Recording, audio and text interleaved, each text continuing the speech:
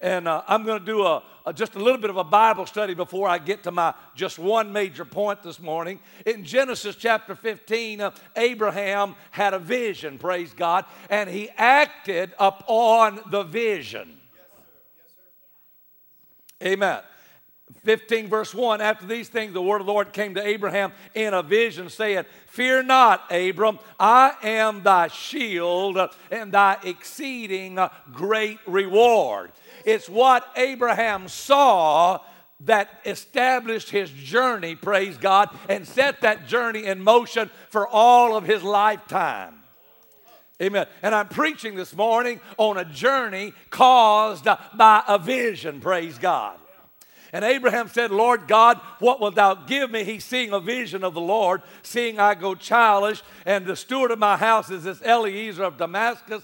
And Abraham said, Behold, to me thou hast given no seed, and lo, one born in my house is mine heir. He's looking at God. He's seeing a vision of God. And behold, the word of the Lord came to him, saying, This shall not be thine heir, but he that shall come forth out of thine own bowels shall be thine heir. God had a vision of the son that was to be born after God had spoke to him that he was going to make a great nation out of him, but he had to have the vision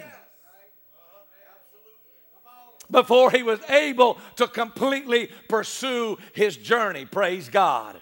It's important for us to understand that many of us are frustrated because we hear the word of God and we act on what we hear, but we're still in essence blind until God appears to us in a vision. Praise God. Now, I'm going to say this very kindly if I can, but in the 21st century, we need a fresh vision, and our young men need a vision of what God is going to do in Louisiana. We can't just dream about what the Merle Ewan's done, or what the Tom Fred Tenney's done, or what this one done, or what that one done, or what the G.A. Mannion's done. We need a fresh vision among our young men and our young women that can see what God's going to do so they can act accordingly.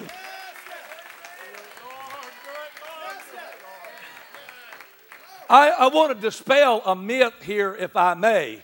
And I hear people all the time talk to me, and they say, well, Louisiana and Mississippi and Texas is nothing but a burnt-over field. I don't believe that one iota.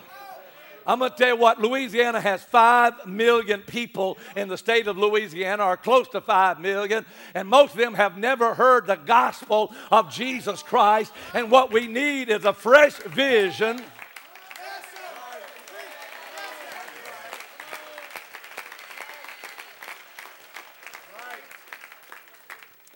In the book of Samuel, chapter 3, and the child ministered unto the Lord before Eli. And the word of the Lord was precious in those days, and there was no open vision. And it came to pass at that time when Eli was laid down in his place, his eyes began to wax dim, that he could not see. And ere the lamp of God went out in the temple of the Lord, where the ark of God was, and Samuel was laid down to sleep, that the Lord called Samuel, and he answered, Here am I. And he ran unto Eli and said, Here am I, for thou callest me. And he said, I callest not, lie down again. And he went and lay down, and the Lord called yet again Samuel. And Samuel arose and went to Eli, and he said, Here am I, for thou didst call me. And he answered, I call not, my son, lie down again. Now Samuel did not yet know the Lord, neither was the word of the Lord yet revealed unto him. And the Lord called Samuel again the third time, and he arose and went to Eli and said, Here am I, thou didst call me. And Eli perceived that the Lord had called the child.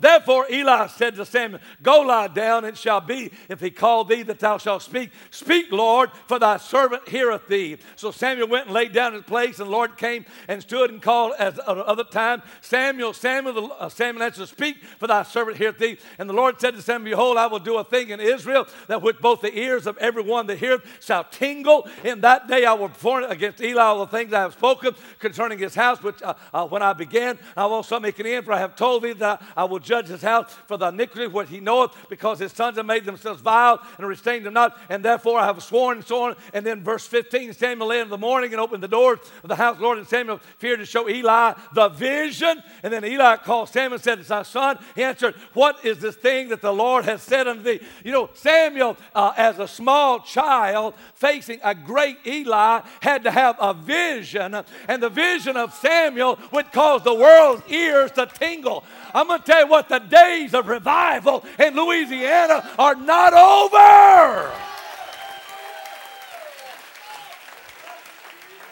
I'm going to say it again. The days of revival in Louisiana are not over.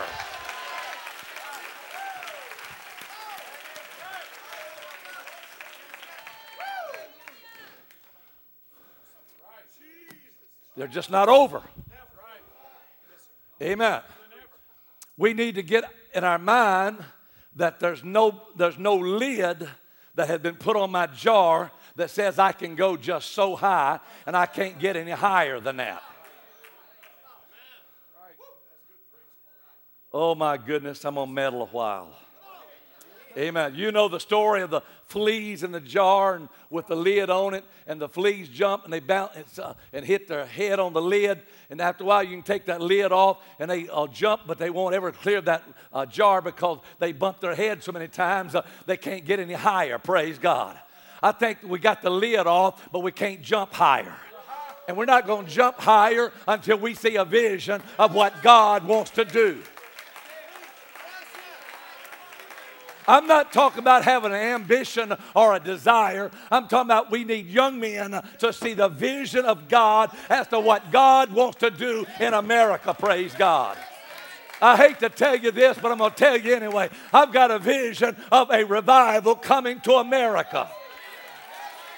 I've got a vision that there's going to come a great awakening in America. Praise God. The days of revival are not over in the United States of America.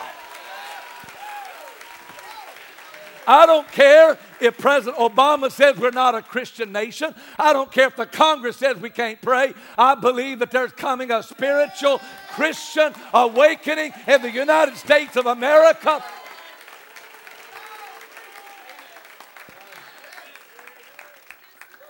Isaiah chapter 6.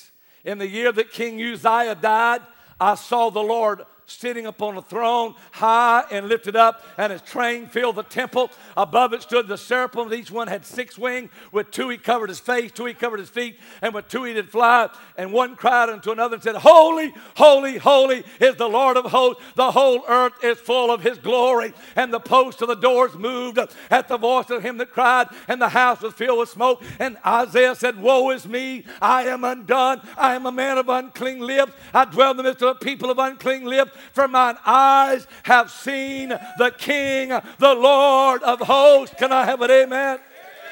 And I also heard the voice of the Lord saying, Whom shall I send, and who will go for us? And then Isaiah said, Here am I, send me. Praise God. But he didn't say send me until he saw the vision. If God could take a young man out of Frogmore, Louisiana, between Bushy Bayou and Wildsville, and a child that was born in absolute poverty, and raise him up and use him in ways untold, how many more young people are sitting here? All you need is to pray and fast until God gives you a vision.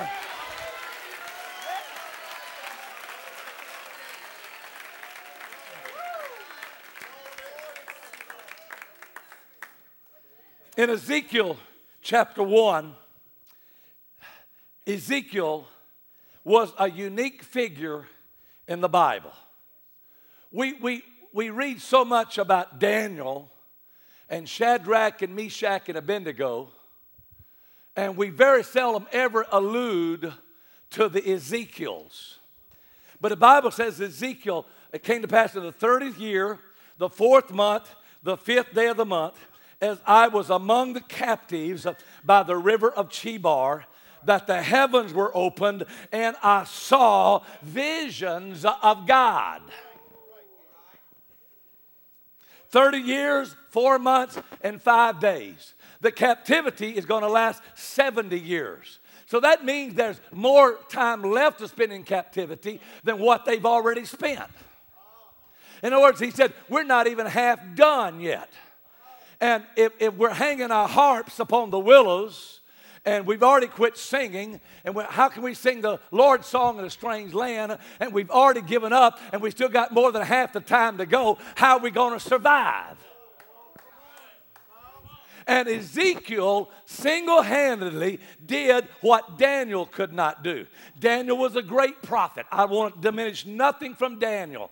Daniel stood in the face of the king and went in the lion's den. And you know the story of how he came out of the lion's den. But how do you come out of the lion's den divinely protected by God and not cause Israel to go home? How does a Shadrach, a Meshach, and Abednego go through a fiery furnace, not get burned and not have the smell of smoke upon them, and come out of the fiery furnace with the fourth man walking with them? And not be able to take the people of God back home again, praise God. And yet Ezekiel, when he saw the vision of the valley of dry bones, he stood up and said, hey folks, take your harps off the willow. We're going to sing again, brother. Hallelujah.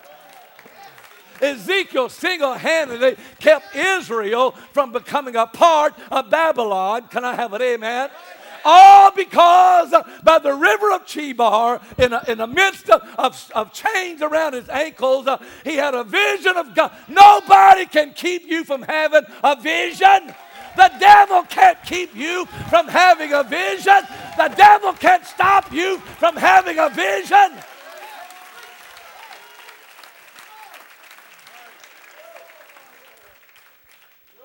Can I have an amen?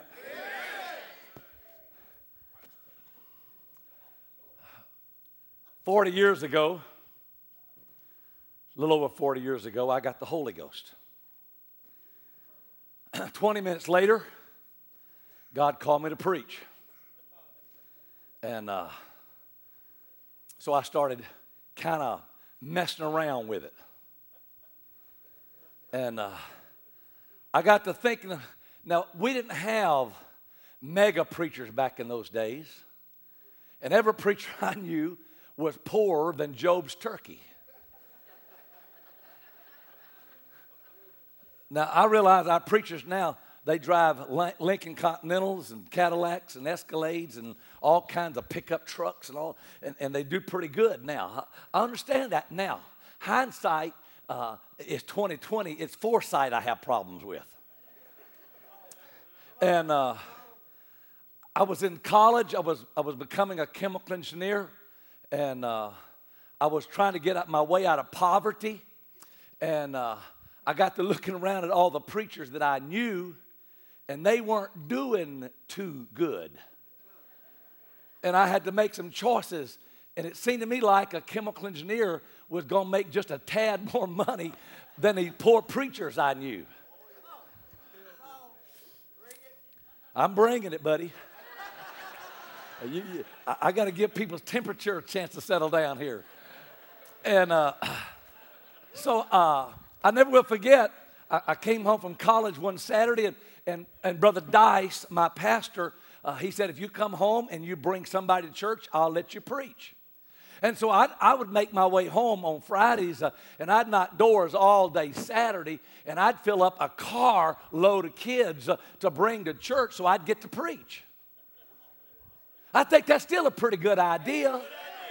If you're going to preach, get out there and bring somebody to preach too.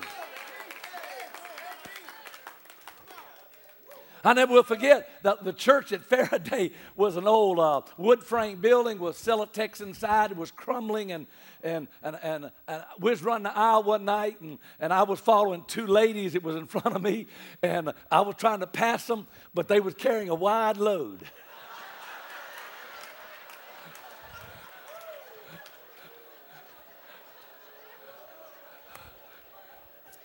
And I was going too fast to stop, and I hit that Celotex siding, and my imprint was in that siding. And I itched for 3 months trying to get that junk out of my hair and my skin. And there was a soybean field right next to the church. And in the fall, they would cut the soybeans. They would turn cold. And every rat in the field joined the church. And they didn't have enough money to fix the plumbing. And the valve under the sink leaked, it dripped. And they put a 3-pound coffee can under the drip rather than fix the sink. And somebody had the bright idea of putting out decon, rat poison. And the rats would eat the decon, climb up on the can, drink the water, and when a rat eats decon and drinks water, he's dead. And he would go in the catacombs of the walls and die. And when a rat dies in the middle of the wall, it's a stink going on. Y'all get the picture? And so I went to church early to pray, and I used my screwdriver to unlock the church door because I didn't qualify to have a key.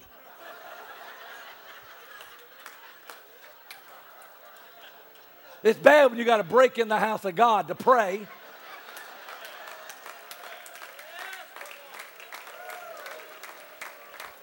And when I opened the door, it was hot, and all of a sudden I smelled every dead rat that ever died.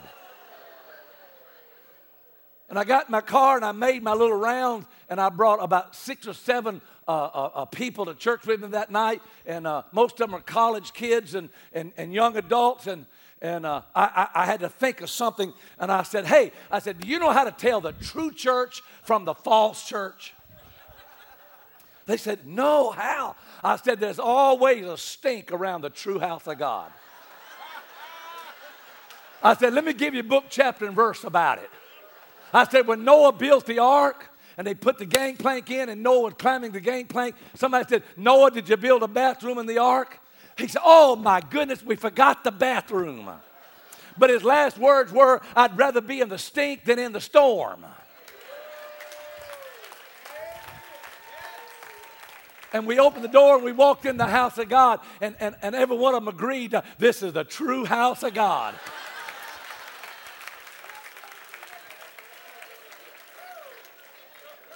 But I decided that preaching was not for me, and so I quit preaching.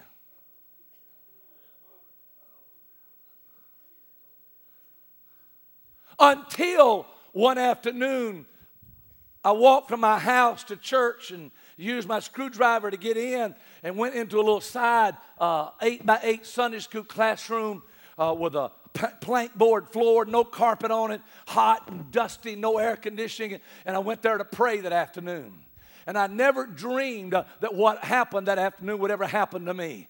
But I got in the spirit of prayer and got in the spirit of intercessions, and I had prayed almost 3 hours. And I was on my knees, and I was weeping and crying. And all of a sudden, I had a vision. Let me tell you something. Your journey has got to start with a vision, praise God. I didn't know what a vision was. I'd never seen a vision before. But I saw the lake of fire had a kind of a black crust on it, and the pinnacles and the hills was around that big lake of fire. And I was standing on the edge of the cliff, and I was watching, and I saw the white throne of judgment. And I saw the angels take men from the white throne to the edge of the cliff, and they would toss him over, and he would break that black crust, screaming and yelling, and he would fall down in the pits of hell, and hell would belch him back out, and he would break that crust, and he would fall back down. And I want that, and I'm seeing that in a vision. And I got in the spirit of agonizing prayer, and I said, God, I'll do anything you want me to do. Oh God, I'll preach if that's what you want me to do. Oh God, I'll be a soul winner if that's what you want me to do. Amen.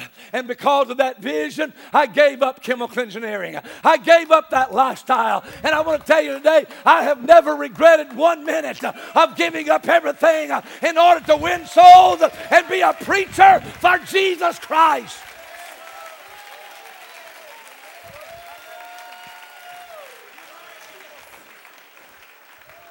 Every preacher needs a vision of hell, and it'll change your ministry.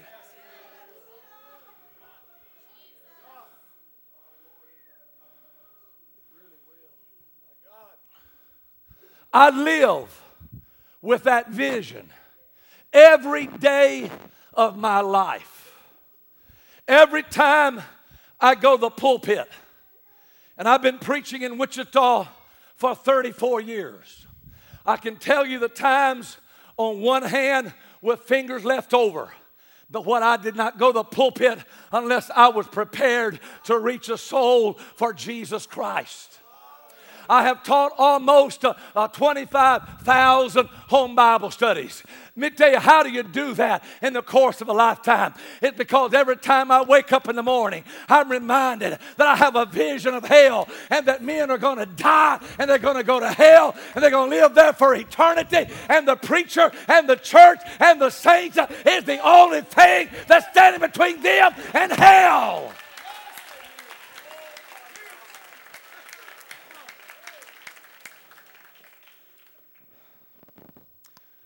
So I decided that I might ought to preach. And you can starve to death when you start out preaching. Yeah, that is true, isn't it? I said you can starve to death when you start out preaching. And I was having great revivals. And my daddy wasn't a preacher. My mama wasn't a preacher. Nobody knew who I was. And I had to preach in these little old bitty churches because I wasn't good enough to preach in some of y'all's churches. Brother Leroy Skipper was here last night, and he came up and he hugged me. And he pastored a little bitty church on the outskirts of Ruston, a little independent church on the outskirts of Ruston, and I didn't qualify to even testify in the United Pentecostal Church. I still hadn't got holy enough to preach in the United Pentecostal Church yet, but I'm trying. I'm struggling to be holy, and so I would sneak over to that little independent church, and he let me preach. Praise God, and practice on them. Praise. Though that poor. Can you imagine that poor congregation? Having somebody trying to practice preaching on them, and it was just a situation. And so I decided to give up everything and start evangelizing. And I made a sum total of $50 a week. Oh, was I more than overpaid?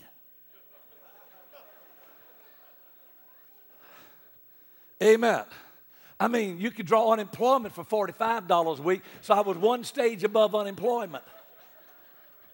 Actually, my daddy said I was unemployed. And I started traveling, and everywhere I went, the strange thing is we had revival. Now, I was preaching in Riverside, California, and the first night I got up in that revival, and I said, all right, folks, we're going to have 100-soul revival here. And not anybody said amen, because they'd never had 100-soul revival. And I'm just a novice preacher, and I certainly, and I preached about 3 nights. The first night, there was 100 microphones sticking up in my face. And the second night, there was 3 microphones sticking up. And the third night, you couldn't buy a microphone. I didn't preach anything worth recording. And a big-nosed Italian guy, I never will forget, he walked up to me and said, you said we're going to have 100-soul revival. He said, I don't know how we're going to do this because you can't even preach. And why do we equate revival with good preaching? I'm preaching to you, ladies and gentlemen. Amen. Preaching and revival are not necessarily synonymous. It's what's in the heart of the evangelist, in the heart of the pastor, and in the heart of that congregation. 5 weeks later, we had 98 prayed through the Holy Ghost with 60 more in the altar. And that big-nosed Italian guy came up and he said, I believe we're going to have 100 souls get the Holy Ghost. I said, why didn't you believe that 5 weeks ago? And everywhere I went, I had revival, but they were still underpaying me. I was still getting $50 a week. And I didn't know that they was underpaying me. That's the horrible part about it. I know when I'm underpaid now, buddy.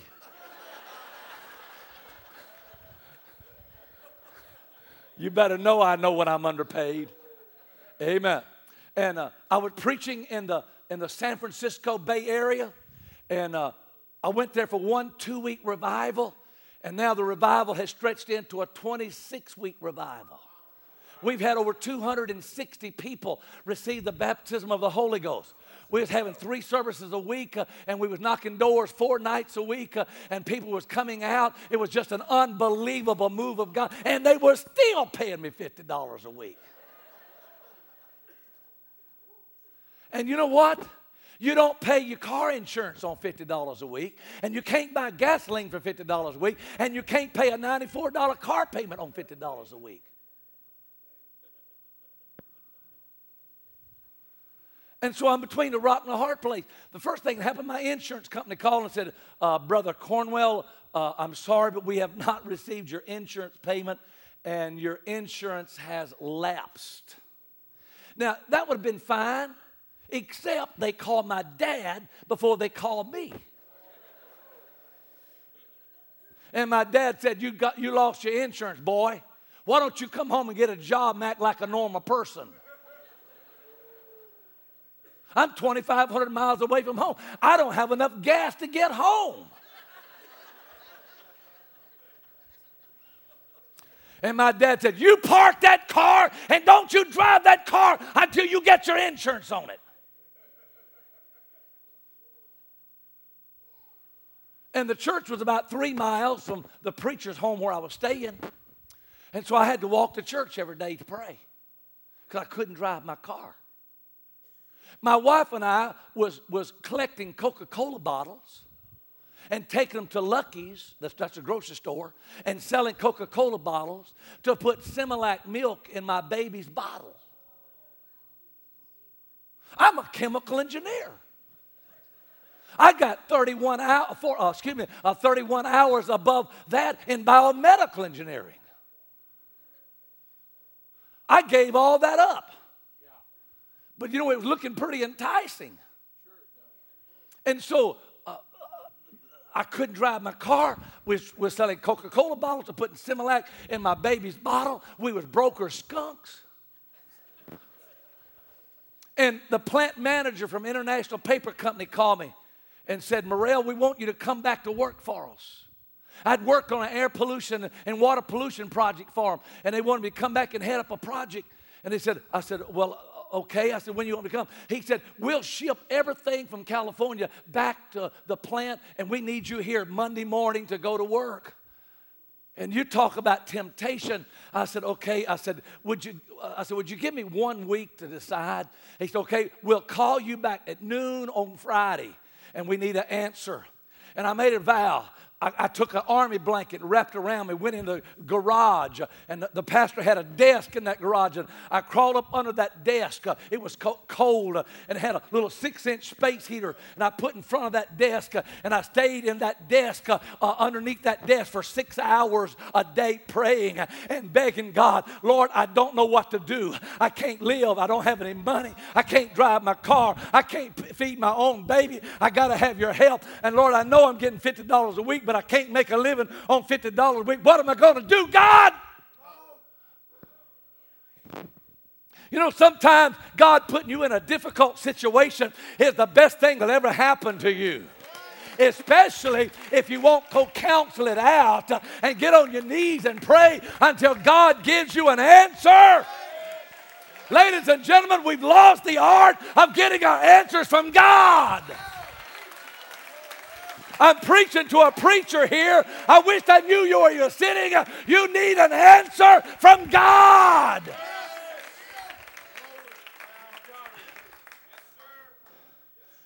I prayed 6 hours Monday and Tuesday and Wednesday and Thursday and Friday. And I was praying Friday, I said to God, today if I don't get an answer, when the man calls me, I'm going to say, yes, I'll go back to work and I'll give up this preaching.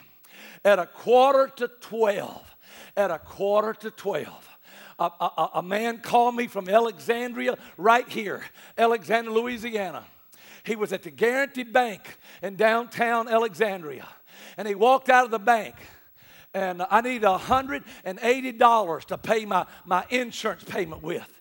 And I didn't have no money. And he walked out of the bank, and God said, go back in. He turned around, went back in, walked up the counter, and she said, can I help you again? She said, well, I don't know. He said, it's kind of strange, but does Morrell Cornwell have an account here? And she said, well, I don't know. She got on her little computer and pulled up my name and said, yes, he has an account here. And he sat down, or he stood there, and he wrote out a check for $180 and put in my checking account. And he called me and he said, Brother Cohen, I called your father, and they told me how to get a hold of you. And he said, I want you to know that I was at Guaranty Bank and found out you had an account there. I just put $180 in your account.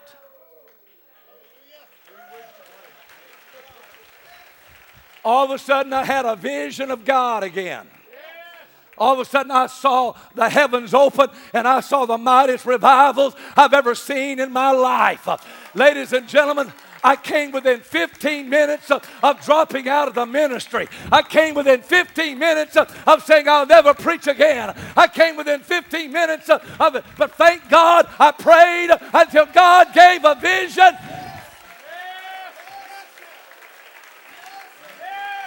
Please don't let me hurt your feelings. But some of us are stuck on running 50 and 75 and 100 and 150 and 200 and 300 and 400. I'm going to tell you what, we need a fresh vision. Our churches need to double.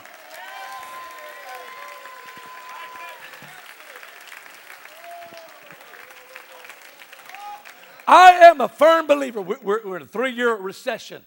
And don't tell me some of y'all are not hurting, because I know you're hurting. I feel your wounds. I feel your blood. I know you're hurting. But I'm going to tell you something. Our God has the finances. I said, our God will make provisions. I'm getting ready to close here. I was preaching a revival in Yuba City, California. And I had gotten to a place where I would preach one revival for pay. And then the next revival, I would donate to a home missions church. And I'd let them pay me in one church, and I would donate the revival. I would pay the pastor a salary while I was there. I would pay his utilities, and I would pay for all the expenses of the revival, and I would leave without an offering, and then I'd go preach another revival for pay. And I was scheduled to preach a home mission church in Tulsa, Oklahoma, over 1,800 miles from Sacramento to Tulsa. And the thing is, we didn't have a lot of money. So my wife and I, we drove straight through from Sacramento all the way to Tulsa. We couldn't stop for a hotel because we didn't have money for a hotel. We had to donate this revival. And the home mission church was a little house church in a neighborhood surrounded by a huge 40-acre plowed, mowed field. And there was a mobile home right in the middle of that mowed field that they put us in. And we started having a revival.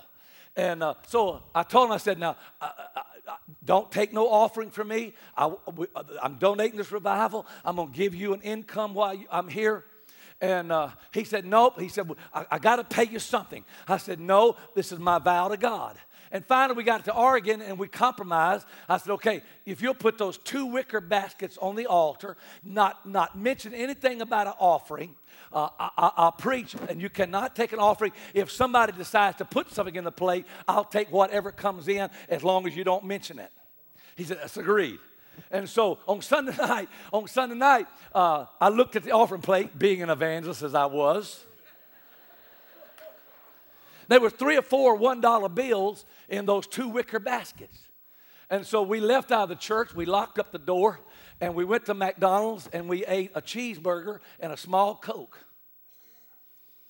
And we got back to the church, and he said, let me get the offering baskets for you. So we opened the door, turned the lights on, walked in, and both wicker baskets were stacked up with money.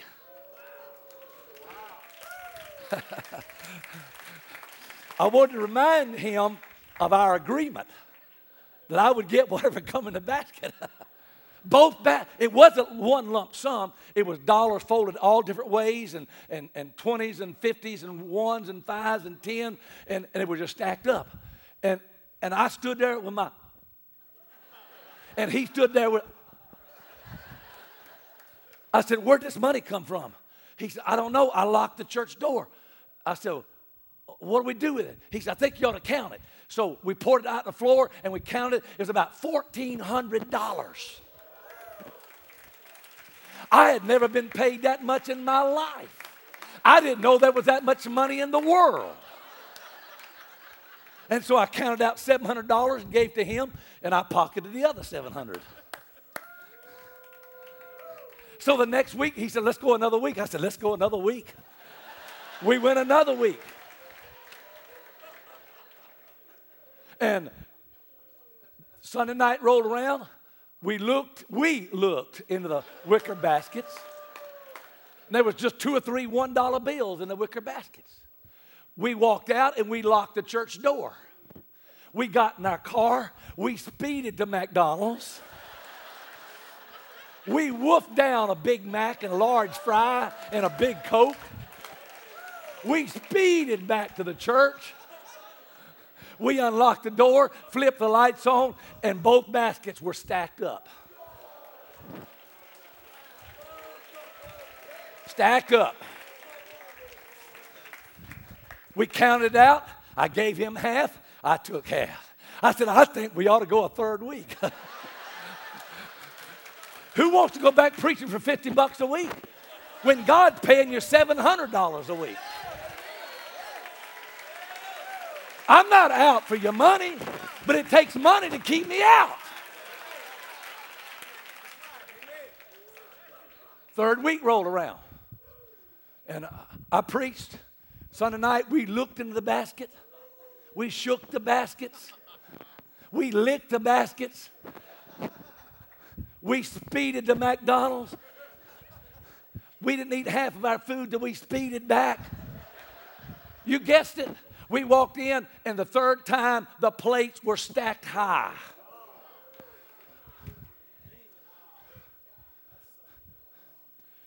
That week, the house trailer was in the middle of the field, had no skirting on it.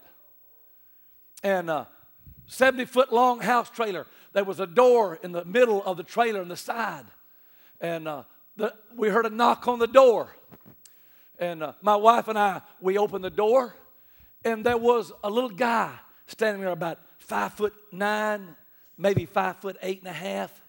He had a dark charcoal suit on, real plain, had a little narrow black tie on. He had some black shoes on that they didn't have a spit shine. They didn't look like they had any kind of shine on it. He had gray hair, and he was very polite. And he said, are you Morrell Cornwell? And I said, I am. He said, I have a gift for you. And he's standing on the ground on the little trailer house steps there. There was no skirting. And he said he held out a brown paper bag, a grocery bag, and it was rolled over. He said, I have this gift for you. He handed me that brown paper bag. And I turned and handed it to Sister Cornwell and turned back. How long did that take? Maybe 1 second, a half a second. Turned, and the guy had disappeared. And my wife burst into tears, and I ran down the steps. It was in the middle of a 30-acre field, no trees, no bushes, nothing. And he wasn't under the trailer, he wasn't behind the trailer. He just poof, he was gone. And Sister Cornwell is standing there holding that brown paper bag, and she's shaking all over, and she's crying. She said, oh, my God, who was he? What did he do? And I was completely unnerved by it. And I said, well, what's in the bag? I thought it was a bomb or something. And she unrolled the brown paper bag, and there was something wrapped in white paper. And we cut the little tab off of it and opened up, and there was 2 porterhouse steaks. Now you have to understand, folks, I ain't never eaten a steak in my life. We wasn't raised on steak. We was raised on stolen watermelons and chicken.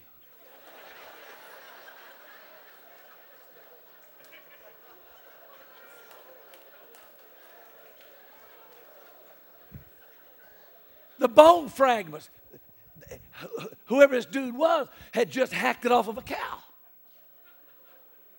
It wasn't grocery store perfect. I mean, the bone fragments was all over the steak. And she said, "What do we do with them?" I said, "I think we're supposed to cook them." She looked under the sink and found a cast iron skillet, and she cooked the two steaks on paper plates, and we didn't have no salad, no tomatoes, and no lettuce, and no dressing, and didn't have no baked potatoes. All we had was two steaks. And we cut those steaks, and we're still weeping and shaking from the guy disappearing. And I ate that steak. And I've been to Argentina, I've been to Brazil, I've been to Europe, I've been to Asia, I've been all over the United States of America. I've ate everywhere from Bonanza Steakhouse to Ruth Chris.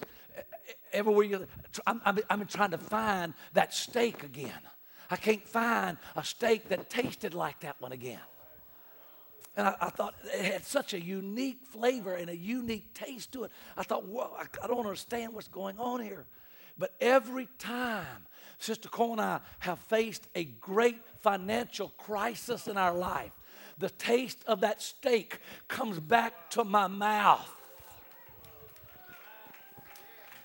And every time I taste that steak, I say, uh-oh, God's supposed to do something. And then God starts pouring on the finance again. Let me tell you something. God has provision. I'm going to tell you something. I feel the taste of that steak in my mouth right now. God is fixing to do something for this Louisiana district like you've never had done before.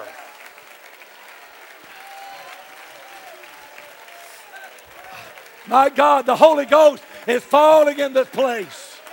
We need a fresh vision of God's provision. I'm not here to be used of the gifts or anything like that, but there's somebody in this room right now that you're going through one of the greatest financial crises of your life. I got a word for you. My God shall supply all of your needs according to his riches in glory.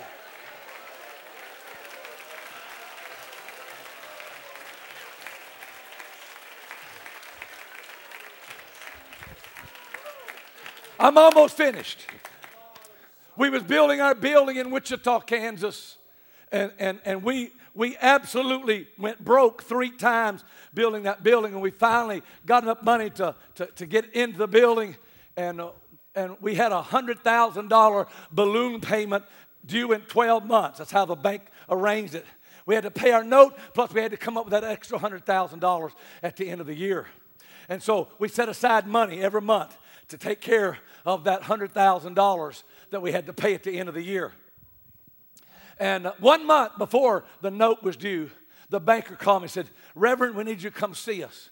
So I went down and he said, "Look," he said, "the bank board has met and your loan is so big." He said, we got to have some more. We got to have some more balloon payment than $100,000. I said, "How much more you got to have?" He said, "We got to have $150,000. I said, but we agreed on $100,000. He said, "I know it, but the board says your note is just so big. You got to have that extra $50,000. I said, "Why didn't you tell me this a year ago? Why'd you wait to the last minute to tell me?" And so I went home and I told my wife, and I was scared and didn't know what to do. So I went to my congregation. I said, I hate to tell you this. I said, I done begged and borrowed and stole everything I can beg, borrow, and steal. And I said, we got to have $50,000 extra dollars. And so we took up pledges that was due in 1 month. And we took up pledges exactly $50,000 more dollars. And every church has got this kind of people, okay? And I'm telling you this because I'm preaching to those people in your congregations that's like this. Okay? And so that night, Sunday night, we took the pledges up, and I walked out the door about 11 o'clock, shut all the doors, locked everything up, walked to my truck. And this big, tall guy walked up to me and he said, "Hey, preach." I said, "Yeah." He said, "You know, I made a pledge I said, yes, you did. You pledged $3,000. I knew. I got it all calculated. He said, I just want you to know I'm not paying my pledge. I said, why'd you wait till after church to tell me? He said, I just want to watch you squirm and wiggle. Everybody's got those kind of stingy guts. Those rebels that God's going to burn in the lowest hell. So I'm sitting there in my truck, and my heart just sunk because I got to go to the church the bank the next morning, $3,000 short of what we owed. And I'm sitting in that truck.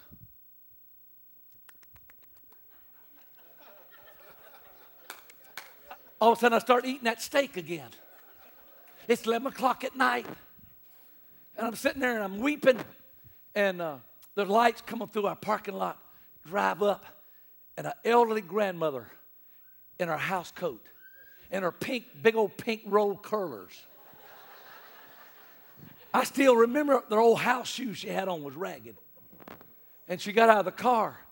And I shook. I said, what are you doing here? She said, the Lord woke me up. I said, yeah? Said, yeah, the Lord spoke to me and said my pastor was crying on the parking lot. I said, do what? Your pastor's crying on the parking lot? She said, yes, and said, he told me to give you something. And she handed me a check for $3,000. I said, I knew this widow woman, this older lady, this grandmother, old woman. I said, where did you get $3,000 from? She said, it's my life savings. But the Lord said you needed it. I said, I had to bring it to you tonight. I said, give me that check. I grabbed that check. I said, give me your hand. And I raised her hand towards heaven. I lifted that check up. I said, God, record that check right now. Record that check. I said, now God recorded that check, and I put it back in her hand. I said, if God can wake up a grandmother at midnight and tell her that her pastor's crying on the parking lot at midnight, my God can supply every need according to his riches and glory.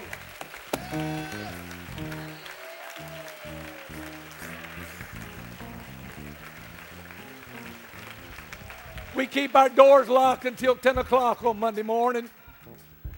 And starting at 5 o'clock the next morning, people started coming in the church and putting little brown envelopes on the door with notes in them saying, I just feel like I need to give $10 more. I need to give $20 more. I need to give $50 more. And by the time we got the tithe and offering counted at 10 o'clock, $3,030 more had come under that door. Let me tell you something. My God shall supply all of your needs according to his riches and glory. Let's raise our hands and praise God.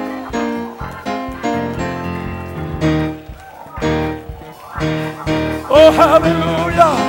Somebody has a need that God is going to give you a fresh vision for.